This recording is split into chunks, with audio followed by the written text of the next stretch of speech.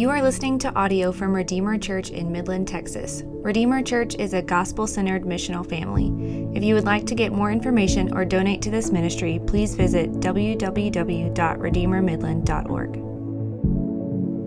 Amen, amen. Love that video, band and David. Thank you for leading us in that time of worship.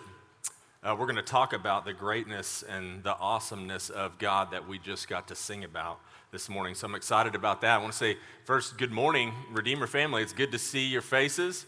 It's good to be here with you, to worship with you. If you're joining us via the live stream, we want to say welcome to you.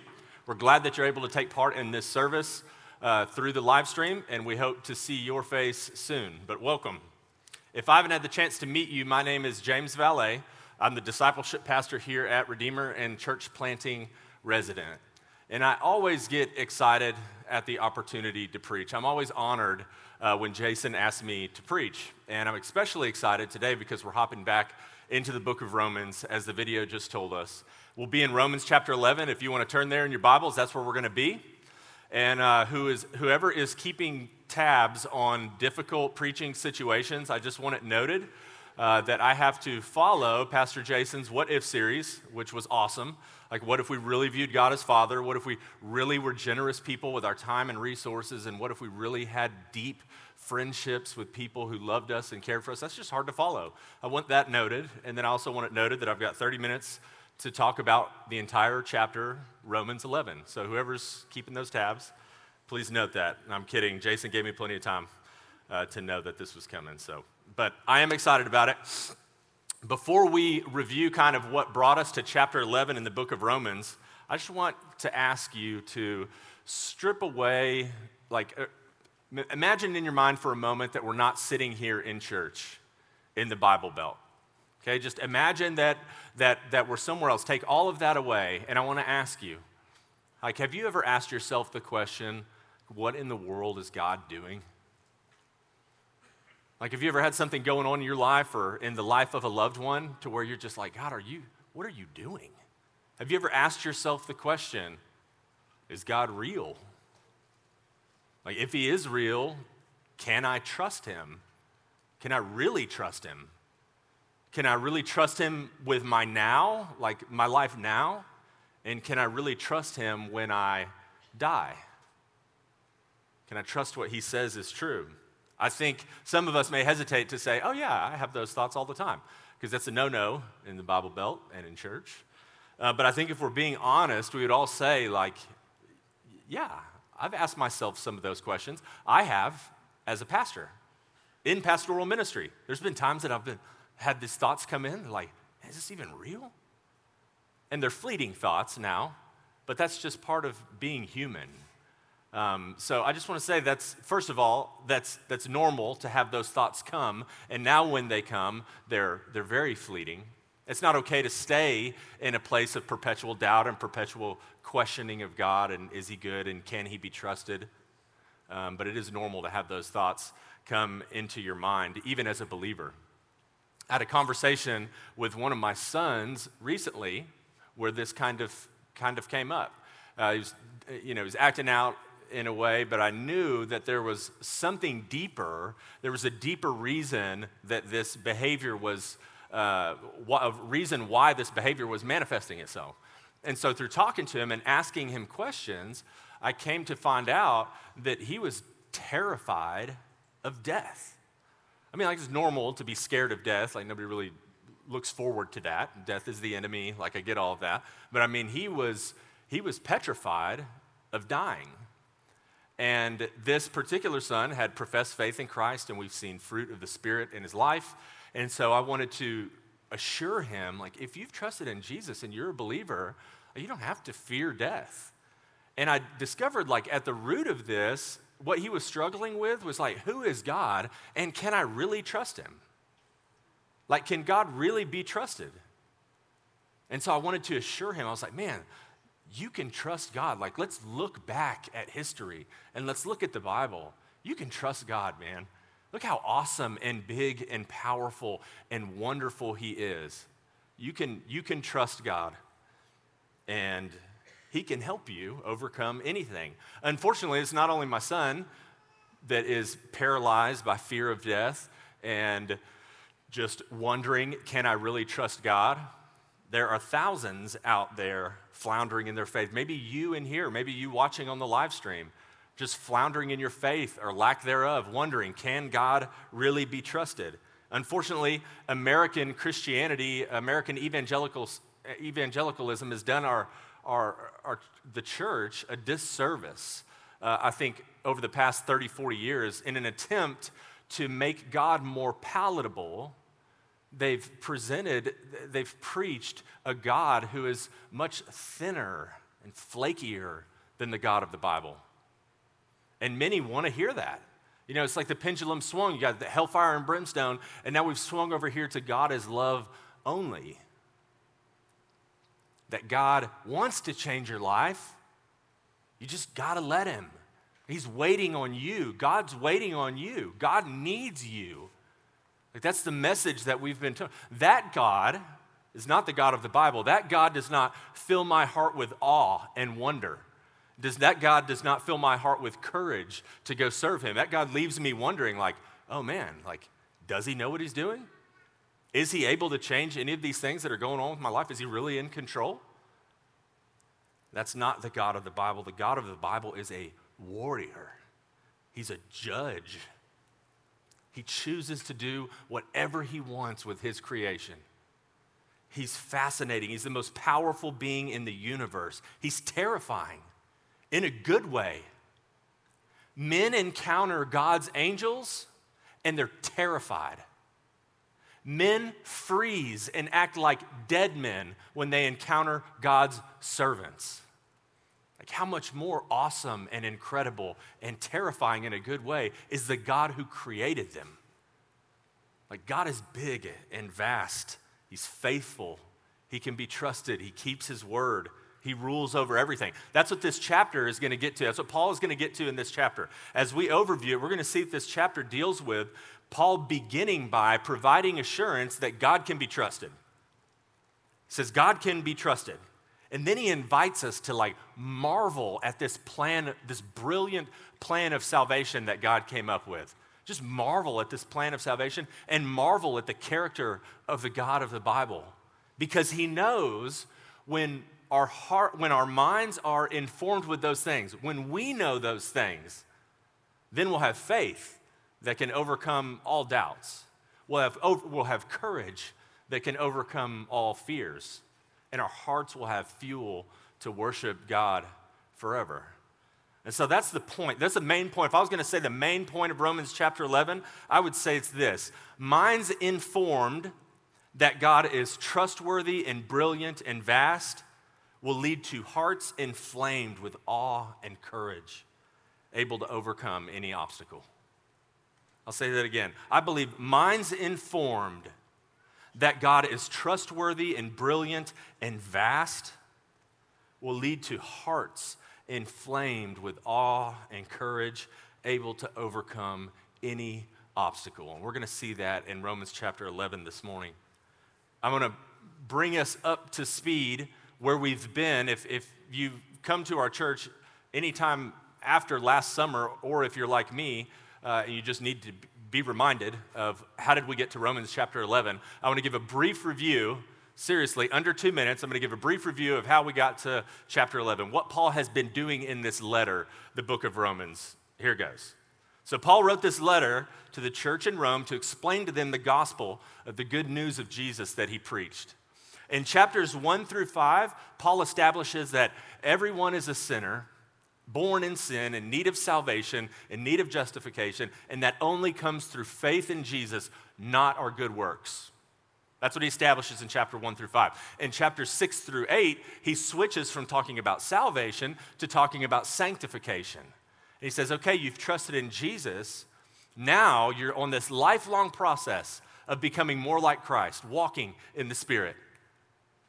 And then in chapters 9 through 11, he really pivots and focuses on kind of like, what about the Jews? Really, I think chapter 11 is him, or 9 through 11 is really Paul talking about the last 9 words of Romans 1:16. We all know it, or we should know it. For I am not ashamed of the gospel. It is the power of God for salvation for everyone who believes, the Jew first and to the Greek. So like chapters 9 through 11, he revisits this. Like, well, what about the Jew? If the Jews are God's chosen people, then why are there so many Jews that don't believe? Why are all these Gentiles believing? Did God fail to keep his promise? He promised to reconcile the Jews, his people, to himself. Did God fail to keep his promise? At the core, like, can God be trusted? Can I trust God? So let's dive into it. Let's get into chapter 11. There's no way I'm going to be able to read every verse, so rest easy. I'm not going to attempt that.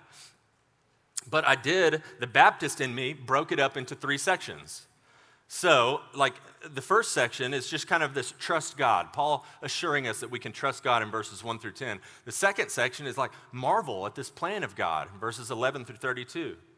And then the third section is just live in awe of God's vastness, and that's 33 through 36. And I want to show how each of those sections informs our minds, and then how that will inflame our hearts with courage to serve and live for God and worship God. So section 1 is trust God. I'm going to start reading in Romans chapter 10, verse 21. The last verse of Romans chapter 10, I'm going to read through Romans 11, chapter 6. So just one verse up from the beginning of Romans 11. He says, but of Israel, he says, all day long, God says this, all day long, I've held out my hands to a disobedient and contrary people. All day long, I hold out my hands to the Israelites, and they're rejecting me. So then Paul asks, I ask then, has God rejected his people? By no means, for I myself am an Israelite, a descendant of Abraham, a member of the tribe of Benjamin. God has not rejected his people whom he foreknew. Do you not know what the scripture says of Elijah? How he appeals to God against Israel? Lord, they have killed your prophets. The Israelites, the Jews, they've killed your prophets. They've demolished your altars. And I alone am left, and they seek my life. And what is God's reply to him? I have kept for myself 7,000 men who have not bowed the knee to Baal. So too, at this present time, there's a remnant chosen by grace. And if it is by grace, it is no longer on the basis of works. Otherwise, grace would no longer be grace. So Paul's anticipating this question. He says, if God's held out his hands to the Jews, but they've persisted in disobedience, then has he finally rejected them? Like, has he gone back on his word? He promised to save them, and now he's changed his mind and decided not to save them, not to reconcile them?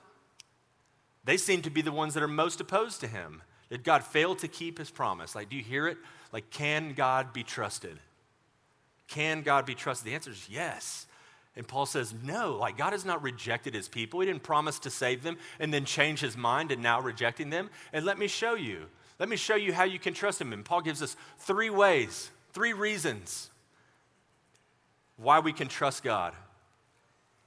That he's not broken his word, he's not broken his promise. The first one, Paul shares his personal story. He says, like, all of Israel's not rejected. God hasn't rejected all of Israel. I'm an Israelite, I'm a Jew, and I'm saved.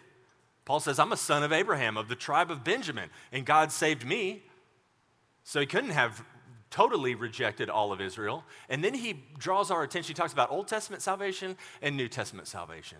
He says, God has always been the same. He's never changed. He can be trusted. The Old Testament, he points us back to Elijah. In 1 Kings chapter 19, he says, God has not failed to keep his promise. He's always had a remnant. The story of Elijah is fascinating. I want to kind of summarize it. You can go back and read it. 1 Kings chapter 19 is where kind of this is all at. But Elijah has been like crushing it as a prophet. Like, he just went toe to toe with 450 prophets of Baal, all by himself. These guys build an altar, they kill a bull, and they put it on the altar, and 450 prophets like start acting like fools, begging their lowercase g God to send down fire from heaven and consume this bull. They're cutting themselves and yelling and screaming, and Elijah's using sarcasm to like get at them. And then Elijah goes, pour some water on it. Pour some more water on it. Pour water on it 3 times. In fact, like, dig a trench around it and pour water in that. Like, cover the thing in water. And then he prays this simple prayer. Like, God, make yourself known as the God of Israel. And fire comes down and consumes everything. Fire comes down from heaven. God answers his prayer, consumes everything. The Israelites are all pumped. They go kill the 450 false prophets of Baal. Ahab, the king, runs back and tells his wife Jezebel, guess what Elijah just did? Like, he just killed 450 of our prophets. And Elijah, instead of like having a heart full of courage and like standing there and like, look what God just did, he like runs off into the wilderness and pouts. He runs off into the wilderness and pouts. And this is what Paul quotes in Romans 11, is this section where Elijah's pouting. Like immediately after this, Elijah tells God, I'm the only faithful Jew left. Every other Jew has turned their back on you and destroyed your altars, and they're going to even kill me when I go back. And God says to Elijah, like, Elijah, calm down. Like, you're cool, but you're not that cool. My plan is not contingent upon your success as a prophet. Like, I'm God. Said, you're not alone. Get up, go back to work. You're not alone. I have 7,000 people who've not bowed their knee to Baal. So he's saying in the Old Testament, Paul's reminding us in the Old Testament, like, God has not rejected all of Israel. There's an Israel within Israel that is trusting in Jesus and that is being saved. All of Israel is not rejected. And he says that's how it's always been. That's how God did it in the Old Testament. I have this remnant, which means a small group within a group. Like he has a remnant of 7,000 Jews that he's kept for himself. And then he says the same thing is going on in the New Testament today. Verses 5 through 7, he says, so too, at this present time, there is a remnant, a group chosen by grace. Israel's claiming that they failed to obtain it. People are saying you've rejected the Israelites. No, the elect within Israel, the remnant within Israel has obtained it. And the Gentiles, the elect of the Gentiles have obtained it. God has always had a remnant chosen by grace. He can be trusted. He saved me, I'm an Israelite. And God can be trusted. So Paul shows us those three ways. I think it's interesting to think about how Paul starts out sharing his personal testimony too. And I just think about that. And I think that's a good question for us to ask ourselves. Like, are we ready to share our story about how we came to know God? Like, are you ready to share your story about if somebody asks you, what's different about you? And you say, Jesus. Man, I trusted in Jesus. This is how my life used to be, and this is what God has done in my life since then. Paul was ready to share his story. Are you ready to share yours? There's power in a testimony. You don't want to make it all about yourself. You want to make it about God. I think about my testimony, and it's effective in talking to people who think they're too far gone, too sinful, too evil, too dirty, too wicked, been just way too far out there for too long. There's no way that God could ever save me. And I'm like, well, hey, he saved me. He can save you. He saved me from all of that darkness, and he can save you from it as well. So that's the power of a personal testimony. The point is God can be trusted. You can trust God, knowing that God has not broken his word. God has not failed to keep his promises. God is still operating like he always has, should reassure us that God can be trusted. That's verses 1 through 10. Next, Paul invites us, after he assures us that God can be trusted, he invites us to marvel at God's plan of salvation, this brilliant plan that God has come up with. Verses 11 through 32, this section contains some fascinating and deep realities and concepts, and there is no way I'm going to have time to talk about them all. But again, I just kind of want to boil it down to, can God be trusted now and in the end? And that's what Paul talks about in this section. I want to hit on the main pieces of God's plan that are brilliant. The main three parts, again, the baptism, he broke it down into three parts of God's plan. And this is kind of what Paul lays out. He talks about Israel's stumbling. He talks about the Gentiles' salvation. And then he talks about Israel's future. It's like, just marvel at this incredible, brilliant plan of God. So I'm going to start with Israel stumbling. I'll pick up Romans chapter 11, verses 11 through 12. So I ask, did they stumble in order that they might fall? So like as Israel stumbles over Christ, he's the stumbling stone, the stone that they're stumbling over. So is that stumbling so that they might fall, like forever, ultimately, all the way away from God? By no means. Rather, through their trespass, salvation has come to the Gentiles, so as to make Israel jealous. Now, if their trespass means riches for the world, and if their failure means riches for the Gentiles, how much more will their full inclusion mean? So interesting. So here, Paul clears up the past and the present of Israel. They have and are stumbling over Christ, but they're not stumbling so that they might fall ultimately. There's a purpose in it. There's a purpose in it. God is working in and through their past and present stumbling to bring in the Gentiles. And then he's using, and then all according to his plan, as the Gentiles come in, Israel gets jealous. It creates this envy in them. They saw what was happening with the Gentiles as they're excited and coming to faith. And they feel an envy. And most of the time we think of envy as bad. Jealousy is a bad thing, right? But not all the time. I love John Stott, what he says about this envy, this jealousy that's created in Israel. I'll put the quote on the screen so that you can read along with me. This is what John Stott says. He says, "Not all envy is tainted with selfishness, because it is not always either a grudging discontent or a sinful covetousness. Whether envy is good or evil depends on the nature of the something desired and on whether one has any right to possess it.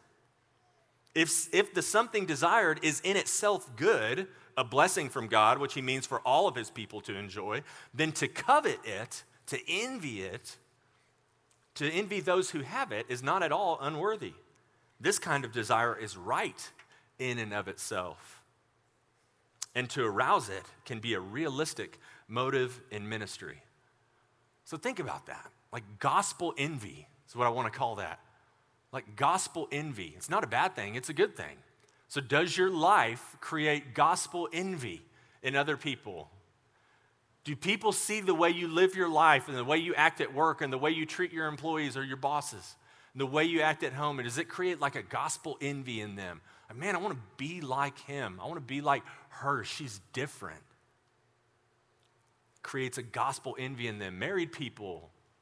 Does your marriage so display the self-sacrificial love of Christ and the relationship between Christ and his church? Does it so display that people see that and it creates a gospel envy in them where they're like, I want that. That's different. This is what Israel saw when the Gentiles came to faith in Jesus. This is what God said he was doing with that. The Gentile salvation is the next part that Paul talks about. He talks about kind of how God saved them. He gives this picture of a tree and a root and grafting them in. And it's, like I said, I'm not going to be able to talk about all of it, but he talks about how the Gentiles should respond to that. So Romans 11, 13 through 22, he says, "Now I am speaking to you Gentiles. I magnify my ministry in order somehow to make my fellow Jews jealous and thus save some of them. If the dough offered as first fruits is holy, so is the whole lump. And if the root is holy, so are the branches. But if some of the branches were broken off, and you, Gentiles, although a wild olive shoot, were grafted in among the others, and now share in the nourishing root of the olive tree, do not be arrogant toward the branches. If you are, remember, it is not you who supports the root, but the root that supports you. So do not become proud, but fear. For God did not spare the natural branches, neither will he spare you. Note the kindness and severity of God. Severity towards those who have fallen, but God's kindness to you, provided you continue in his kindness. Otherwise, you too will be cut off." Fascinating section of Scripture. Again, it's interesting. Paul is saying, Gentiles, look, the Jews are important. Israel is important. The only reason that you're able to be saved is because of them. I think it's fascinating. This chapter doesn't mention Jesus, Christ, or Messiah one time. It doesn't come up one time. But we know that salvation came through the Jews. Jesus was a Jew. The only reason the Gentiles can be saved is because of the Jews. It's the only reason they're connected to the root now, so be grateful for them. Don't look down on them. Don't look at them with judgment. So I love to sum up what he says like this. He's saying, you need them, the Jews, and the Jews need you. It's kind of this picture that he's painting here.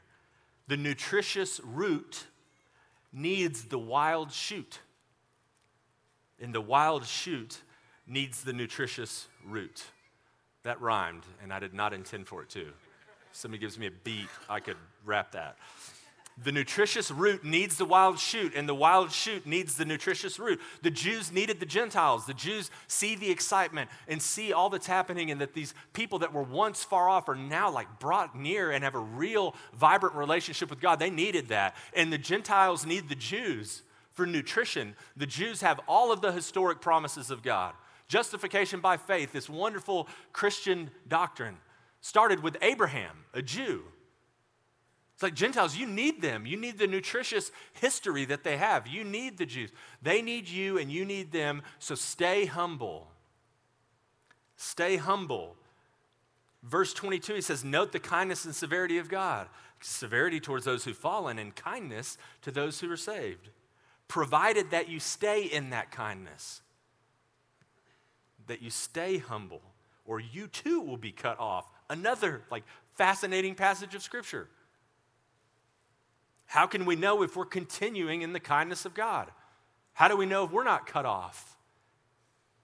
How do we know if we're staying humble? Tim Keller says this, the only way we know that God's sovereign love is upon us is that we continue. We persevere in seeking to be like Jesus until the day we meet Jesus. If that continuing disappears, if we start to live for ourselves, if we start to live in sin or start to rely on our own performance for our relationship with God, then we will and we should begin to wonder if his kindness is upon us. If we were ever chosen, if we were ever part of this remnant. So are we? It's a good question to ask ourselves now. Am I staying humble? Thinking about this remnant, being grafted in. Am I grafted in? And am I continuing in the kindness of God? Am I continuing in that daily, humble, relying on God for everything, aware of my need for him every day, not looking down on people who seem less godly than I am, not looking down on people who seem more godly than I am? Am I continuing in the grace of God and the kindness of God? Last thing he talks about is Israel's future in this section. So then he points to the future. This is the third part of God's brilliant plan. All of this is fascinating. Romans 11, 25 through 29, he says this, brothers, a partial hardening has come upon Israel until the fullness of the Gentiles has come in. And in this way, all Israel will be saved. As it is written, the deliverer will come from Zion, and this will be my covenant with them when I take away their sins. As regards to the gospel, they are enemies for your sake, but as regards election, they are beloved for the sake of their forefathers. For the gifts and calling of God are irrevocable. Again, God can be trusted. The gifts and calling of God are irrevocable. It says all Israel be saved. That means all without distinction rather than all without exception. It says all Israel be saved. The Israelites that reject Jesus, he's not talking about them. He's talking about all the Israelites that trust in Jesus. A large number of them will experience salvation because of this. And this is all part of God's plan. Let your mind marvel at that. Verse 29, God made a covenant with Abraham, Isaac, and Jacob, and he'll keep it. God can be trusted. He's always had a remnant, and he always keeps his promises. Paul says just marvel at this plan of God. He can be trusted. He's not rejected Israel. He's not gone back on his promise. Look at how fascinating this plan of salvation is, how complicated it is, how he brought two people that were bitter enemies, and he brought these two people together into a thing called the church. Marvel at this plan of God. And as our minds become informed with this, we should be humbled.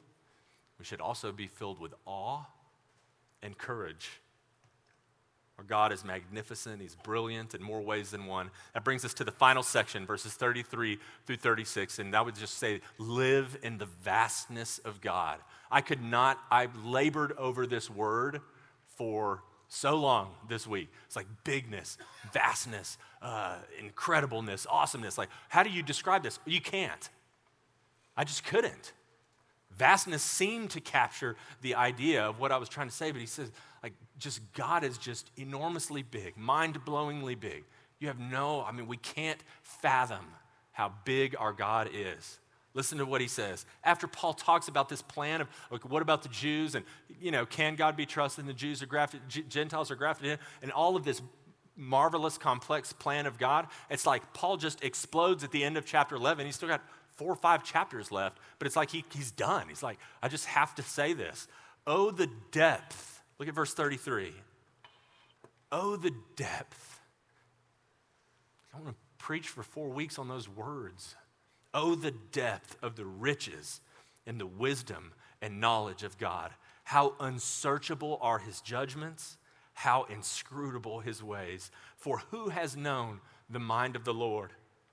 Who has been his counselor?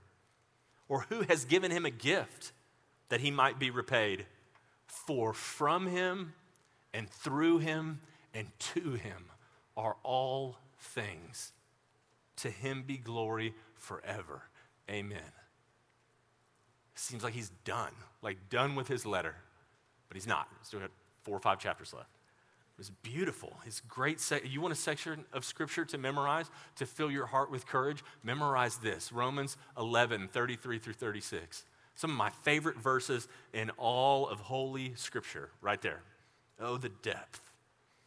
Oh, the depth. God has deep riches. He's trying to show us, like, God is trustworthy, he's brilliant, and he is vast. In these verses, Paul, gives us some things to talk about the vastness of God. He's deep in riches and in wisdom. Verse 33, God is rich. He owns everything. Like Elon Musk, who? God owns all that. God owns this world. He created it. You look at night, look at the stars. God owns all of that. God owns every solar system. He's rich. We can't fathom the depth of his riches. He's wise. His knowledge, every piece of information that exists, God has that in his mind, and he always has. There's nothing that God does not know.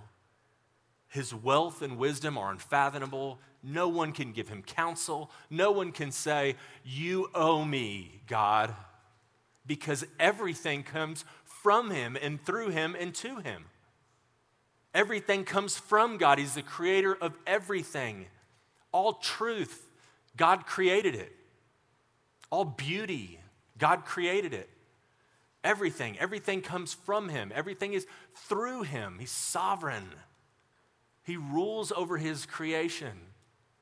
Everything that has come to your life, if it's suffering, it's passed through God's almighty hand first. If it's success, it's because God in his providence has gifted you with skills and put you in circumstances sovereignly so that you could succeed. It's not your own. That's how big God is. All things are from him and through him and to him. Where's everything ending up? Where's all of this going? What's the purpose of all of this? It's to give God glory.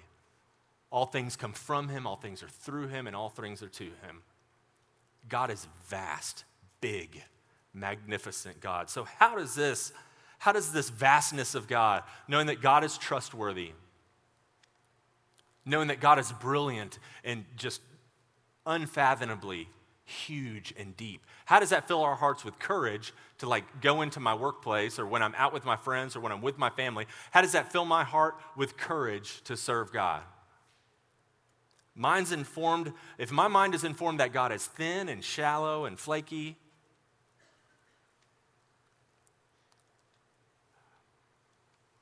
the people who believe and hold and have a God who's thin and shallow and flaky will be the first to go when stuff hits the fan in America with religious liberty. Those will be the first to go. We'll have to have a God who's big and deep and vast and magnificent for us to have courage to endure. So how does it give us this courage? Pastor Jason preached this beautiful truth a few weeks ago in the sermon, like, what if we really viewed God as our Father? What if we really viewed God as our Father? Christians, like, this God we just talked about is your dad. I love to hear little kids talk about their dads. It's hilarious. There was a conversation a few weeks ago that took place at my house. Pastor Chase's son, Gabe, was over playing with our son, Seth, and just randomly, like, they were quiet, playing with some toys, and then Gabe just bursts out, "My dad's a Power Ranger, and he can beat your dad up." And Seth reassured him that his dad is the Yellow Ranger, and that he said, "Gabe, your dad is the Yellow Ranger. My dad is Batman, and he can beat your dad up." Right? I remember when years ago when Jameson was little, I remember him saying, "My dad's so strong he can pick up a table." And I was like, "Is that strong? Is it like a folding table, a card table? Like, what are we talking about? Big table." You know, we want to say, like, that's my dad. Like, my dad can beat up your dad. My dad is better than your dad. I'm filled with courage, and I'm bold enough to say it because I know who my dad is. My dad's awesome. Like, Christians, your dad is this dad. Nothing compares with this. My Father is the creator of everything. My Father is the all-powerful ruler of everything he created. One day, my Father will judge every person who's ever lived. Everyone who's ever existed. He's so wise. He not only knows what's going to happen in my life tomorrow, he's there. Like, that's my Father. It's the richest and smartest being that exists. And that gives me courage to stand up and serve him. Not only does it fuel my heart to worship him, but it gives me courage to stand up and serve him. And that's the courage that we're going to need as Christians to function in the direction that our world is going now. That's the courage that we're going to need. We need that courage and that faith when we start asking ourselves, like, can God fix my marriage? Can I overcome this addiction? Can I fix this? Well, if you believe that God is big and brilliant and vast, if this is your Father, then you'll say, yes, I can. So I want to just ask you, is that your Father? Is that your Father? The only way you can have God as a Father is because God sent his Son, Jesus, to die on the cross so that sinners like me and you could be saved. Jesus came from heaven, lived a perfect, sinless life, and then offered himself as a sacrifice for sinners. And then he conquered death, came back to life, and now he's in heaven, ruling and reigning over his creation. And all those who trust in him get God as their Father, get to call him Abba. Like, that's my dad. You want that type of courage in your life? If you don't know Jesus, like, don't you want that? Don't you want that courage? This is the courage that filled Stephen. Like, this is the courage that emboldened Stephen to preach the gospel and be stoned to death and forgive the people that were stoning him. This is the courage that emboldened the martyrs to, like, go to the stake and be burned alive for their faith. Their hearts were full of this courage because their minds were filled with these things. Do you want that? If you don't have it, trust in Jesus. Trust in Jesus today, and you'll have God as your Father. And Christians in the room, only minds informed that God is trustworthy, brilliant, and vast will lead to hearts inflamed with awe and courage and are able to overcome any obstacle. Let's pray. Father, Almighty God, we come to you humbly this morning, just in awe of your bigness, in awe of your kindness, in awe of your plan of salvation. God, we're just in awe of you. You are way bigger and way deeper, way richer and wiser than we could ever imagine. You are worthy of our worship. You're worthy of our service. I just pray, God, that if anyone doesn't know you as Father in here, God, would you reveal that to them this morning? God, would you just show them that they're separated from you? And would you show them that you sent Jesus so that they could be reconciled to you? and that they could have you as Father. God, for the Christians in the room, we just ask that you would help us set patterns in our life to where our mind is constantly just informed with how awesome and wonderful and glorious you truly are, so that our hearts will constantly have fuel to worship you and to serve you and to give you all of our lives. You're worth it. We love you and we praise you in Jesus' name. Amen. Thank you for listening to this message from Redeemer Church. If you want to connect with us at Redeemer, we would love for you to visit us at a service in person or visit us online at www.redeemermidland.org.